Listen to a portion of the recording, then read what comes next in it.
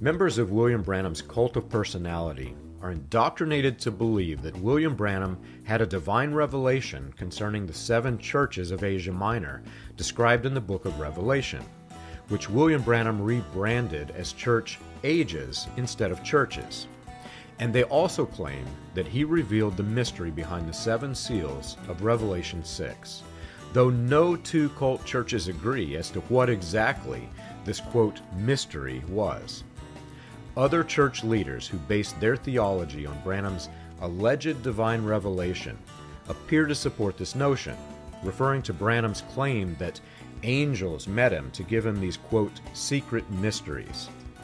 While William Branham did make this claim of angelic visitation and being the voice that proclaimed the mystery behind these 7 seals and their relation to the church ages, these revelations were not his own. Branham heavily plagiarized the works of Cyrus Scofield and Clarence Larkin when he introduced these elements into his stage persona. In fact, some members who accidentally discovered Larkin's book, Dispensational Truth, say that this was one of the primary reasons why they left the message and/or its many splinter groups.